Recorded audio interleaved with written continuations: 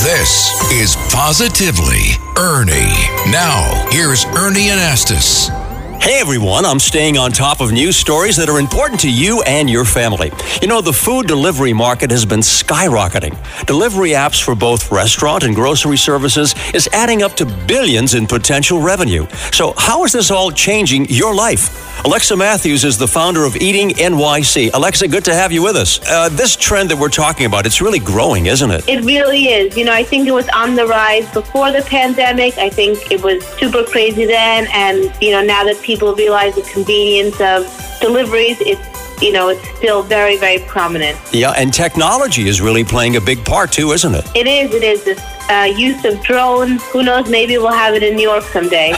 Drones, robots, making it all faster and efficient. I guess this is all customer friendly. You know, you can order your food on the way home. You can save time grocery shopping, all of that. Exactly. It's extremely efficient, and with all the options there's something for everyone, and especially with working families, you know, it saves so much time. And maybe these delivery services are good, Alexa, for more quality time together with family and friends. 100%. I mean, as much as I love to cook, you know, when you have small children at home, sometimes it's really easy to not have to think about where your dinner's coming from, not have to spend lots of time cleaning.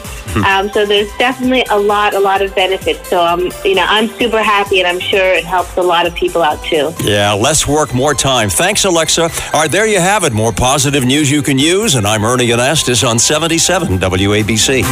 For more positivity, listen anytime. Download and subscribe to Positively Ernie the podcast. Go to WABCRadio.com and the 77 WABC app.